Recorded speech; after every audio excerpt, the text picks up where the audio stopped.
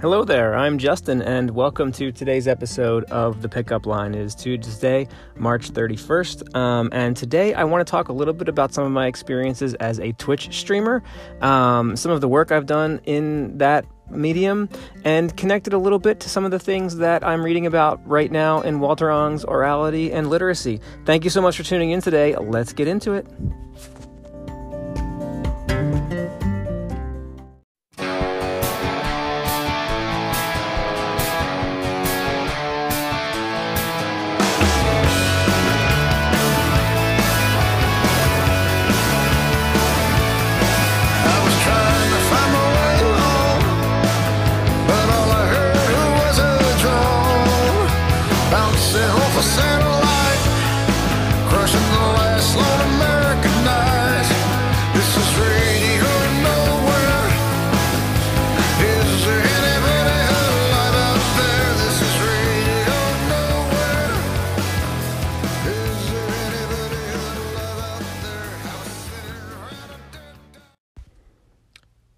So I'm sure that many of you have heard of the streaming platform known as Twitch.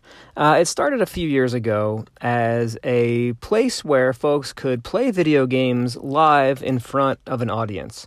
Live streaming of video games is kind of a new concept, or at least a concept that has been disseminated to the masses in recent history. Within the last 5 years, live streaming of video games has really taken off, with Twitch sort of leading the pack when it comes to accessibility and allowing gamers the platform that is, with just a little bit of learning, a place where you can share what you're doing with the world. There have been a lot of famous names that have sort of come out of the Twitch scene. A few notable ones, such as Tyler Ninja Blevins is a Fortnite player who was a streamer on Twitch for a long time and gained quite a lot of popularity on that platform because of his personality and because of his skills at the game Fortnite.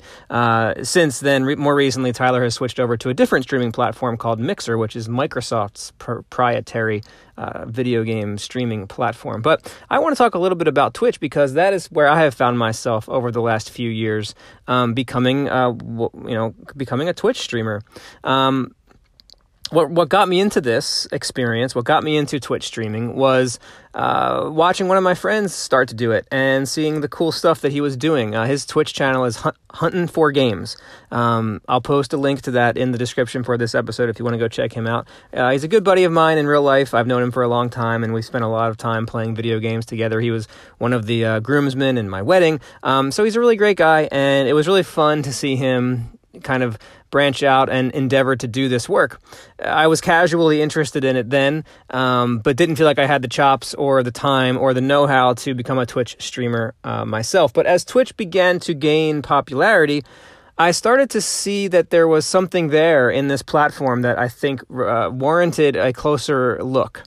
And so as I do with a lot of things, I attempted to bridge my personal interest in Twitch and video games with the work that I was doing in my career. So I teach writing at a university. I teach first-year writing and we have a great, at my university, we have this great liberal studies program where teachers from various disciplines teach a general education liberal studies course through the lens of their own discipline. And so I have opportunities to teach an LBST or a liberal studies course through the lens of rhetoric, writing, and writing studies. And so my liberal studies course theme for the past couple of years has been the rhetoric of online gaming communities and how those communities are using writing, composing, and communication to get their ideas across to one another and creating a sort of rhetorical framework for themselves in these online communities. When I first taught the course, I looked at a few different spaces. We looked at Reddit, we looked at Twitch, we looked at cosplay as a rhetorical text community, and but more recently, I've adjusted the course to just solely focus on Twitch. And so before I endeavored to teach this class, I felt that I needed to understand what I was teaching in an intimate way before I attempted to teach it. And so I myself started to become a Twitch streamer before I attempted to teach the class. So I spent a year learning how to do Twitch streaming, learning how to set everything up, kind of figuring out how everything works, which takes a lot of time and effort if you think about it. and sort of establishing myself as a streamer. Playing a variety of games, but mostly an older game that I've talked about on the podcast before, Final Fantasy XI. And this endeavor kind of brought me to see how important Twitch is right now, and how we should be looking at it as a contemporary and wholly unique space where people are composing texts for real audiences almost in real time, unlike anything else that exists out there. I've long held the argument that video games are the most contemporary form of text that exists. Unlike film, books, movies, music, art, all those things are incredibly important and amazing. But video games are unique because they change the rhetorical situation significantly. The rhetorical situation traditionally, in sort of the ancient Greek sense, is the relationship between author, audience, and text. So there's this reciprocal relationship when an author writes a text, that text is put in front of an audience, that audience responds to the text, and then that feedback loop kind of persists between author, audience, text. So the author imagines an audience, the audience imagines an author, and in between those imaginings are this text that has been written and shared between these two groups. It's traditionally a very passive relationship with, as we'll see here from Walter Ong in a second, an author kind of creating something in isolation, putting it out into the world, a reader reading it in isolation, and those three things never really intersect or interact. I've argued for a long time that video games change the rhetorical situation by changing that word audience to the word player. So instead of the idea of a passive audience, you've got folks creating texts, in this case video games, putting those things out into the world, and then an audience interacting with those texts and actually becoming a part of the text, becoming a player in that act. Someone that is now not just passively reading a text, but is actually a part of that text. And there's a lot of interesting theories and ideas about that. Ian Bogost comes to mind, and his notions of ludonarrative and ludonarrative dissonance, something that I'm extremely interested in. So I've always held this idea that video games are extremely important in this way, that they are interactive texts that demand our attention, and perhaps, if you really want to push the envelope, the most contemporary form of text that exists. But as soon as you throw something like Twitch into that mix, it changes it up once again. And that's kind of what I wanted to talk about a little bit today, and I wanted to connect these ideas that I have with what Walter Ong is writing about in orality and literacy. So let's take a look here at the book. We're on page about 100 this time, in a section called Some Dynamics of Textuality. And Walter Ong says, "The condition of words in a text is quite different from their condition in spoken discourse, although they refer to sounds and are meaningless unless they can be related, externally or in the imagination, to the sounds, or more precisely the phenoms they encode. Written words are isolated from the fuller context in which spoken words come into being. The word in its natural oral habitat is part of a real existential present. Spoken utterance is addressed by a real living person to another real living person or real living persons at a specific time in a real setting, which includes always much more than mere words. Spoken words are always modifications of a total situation which is more than verbal. They never occur alone in a context simply of words." In contrast to this, Walter Ong points out that words are alone in a text. So when you are reading a text or when you are writing a text, those words exist in time by themselves. There is not, according to this argument, there is not sort of a social contract being created between two live entities when a physical text is being written or worked on. Ong says, moreover, in composing a text, in writing something, the one producing the written utterance is also alone. Writing is a solipsistic operation. Solipsistic meaning the idea that the only sort of existence that you can understand is the existence of your own self. Because there's no way to kind of prove that other people are actually kind of real, but you can assume and prove that your own self is real. I think, therefore I am. I am writing a book which I hope will be read by hundreds of thousands of people, Ong continues. So I must be isolated from everyone. While writing the present book, I have left word that I am out for hours and days, and so that no one, including persons who will presumably read the book, can interrupt my solitude. In a text, even the words that are there lack their full phonetic qualities. In oral speech, a word must have one or another intonation or tone of voice: lively, excited, quiet, incensed, resigned, or whatever. It is impossible to speak a word orally without any intonation. In a text, punctuation can signal tone minimally. A question mark or a comma, for example, generally calls for the voice to be raised a bit. Literate tradition, adopted and adapted by skilled critics, can also supply some extra textual clues for intonations, but not complete ones. Actors spend hours determining how actually to utter the words in the text before them. A given passage might be delivered by one actor in a shout, by another in a whisper. So that's an interesting idea. Of course, that's nothing too shocking there, this idea that we can only go so far with speech representation in a text, right? And again, maybe podcasting is a way around that. I mean, podcasting is a throwback to orality, right? It's an oral medium. This is my voice that you're hearing right now, connected to you and encoded over machine technology through the internet, through the airwaves, and downloaded right to your brain. So, you're not really reading this the way that I'm reading Ong's book right now. So we're kind of, cycling back to that sense. But this idea that a text can only go so far is interesting. Ong continues here to say, extra textual context is missing not only for readers, but also for the writer. Lack of verifiable context is what makes writing normally so much more agonizing an activity than oral presentation to a real audience. The writer's audience is always a fiction. And Ong is quoting himself from 1977 here, and I want to circle back to that idea here in a moment and connect it back to my thoughts about Twitch. The writer must set up a role in which absent and often unknown readers can cast themselves.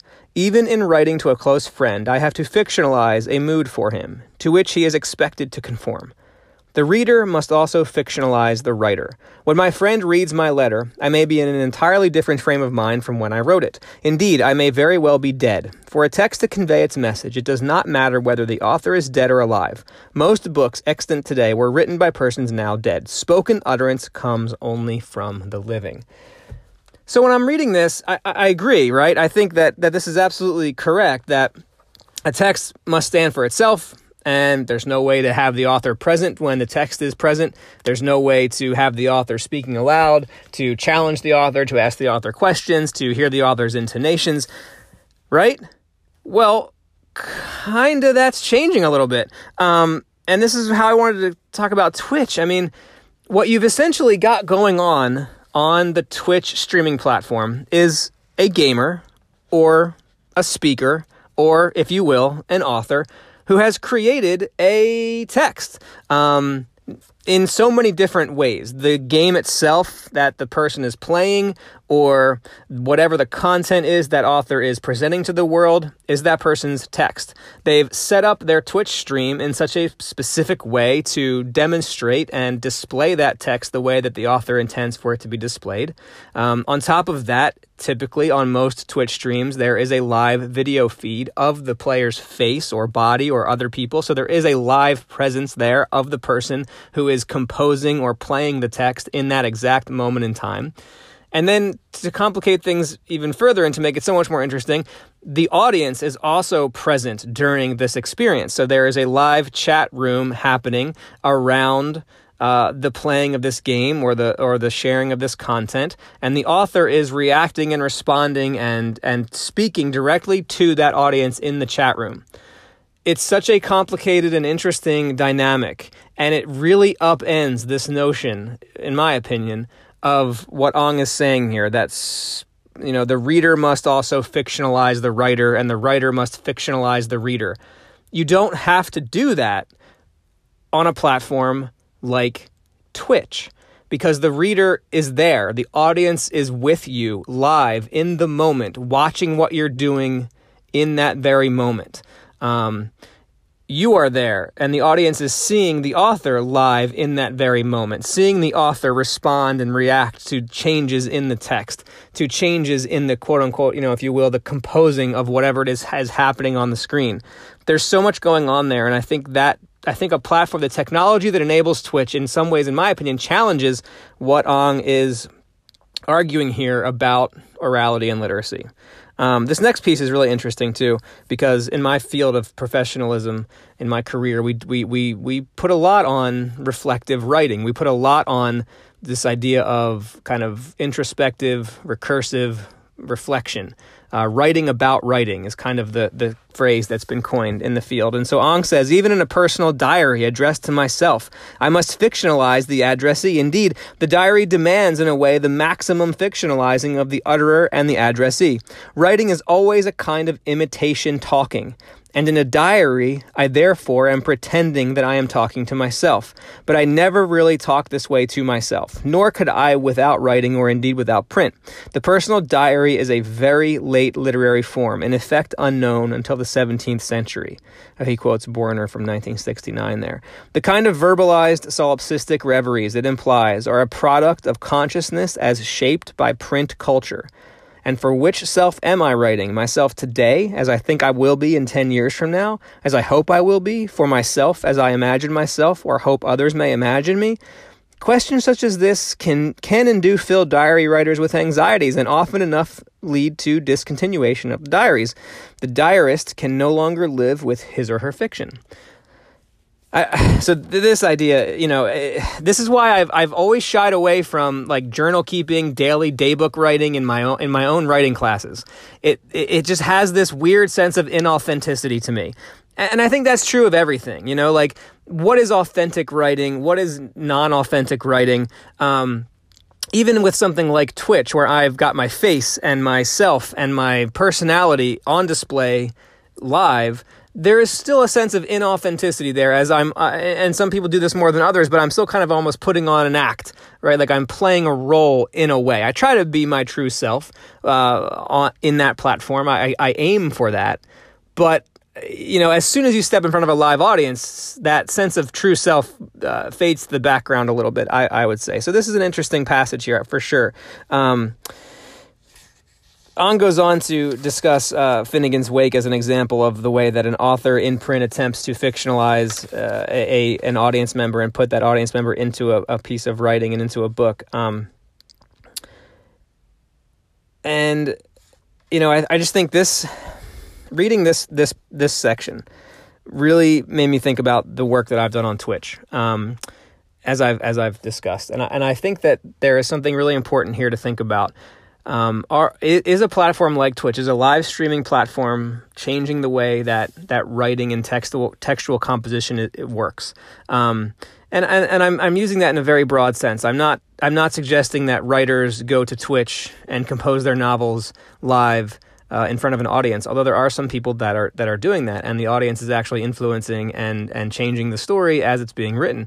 But I am suggesting that if we extend the idea of what a text is and what literacy is beyond just words on a page, beyond just a piece of writing, a book or an article that someone has composed, if we extend the idea of a text beyond that, and we think of something like Twitch as a text, the live streams that streamers are creating as compositions of themselves as texts, then we see a new kind of rhetorical situation developing where we've got live audiences, live authors, and live texts all playing out in a much more interconnected, dynamic system than we see in the past. No longer is the audience a fiction, because they're there.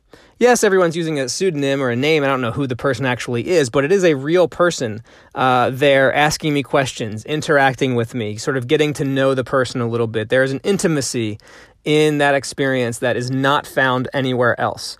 In a lot of ways, the audience becomes the player. They become part of the story. They become part of the stream, part of the experience. And then other people watch that, and they see that experience, and then they perhaps want to be a part of that. So I just think there's something interesting there, and this piece of orality and literacy spoke to me in a specific way because of the work that I've done with Twitch. So I just wanted to share those thoughts with you today.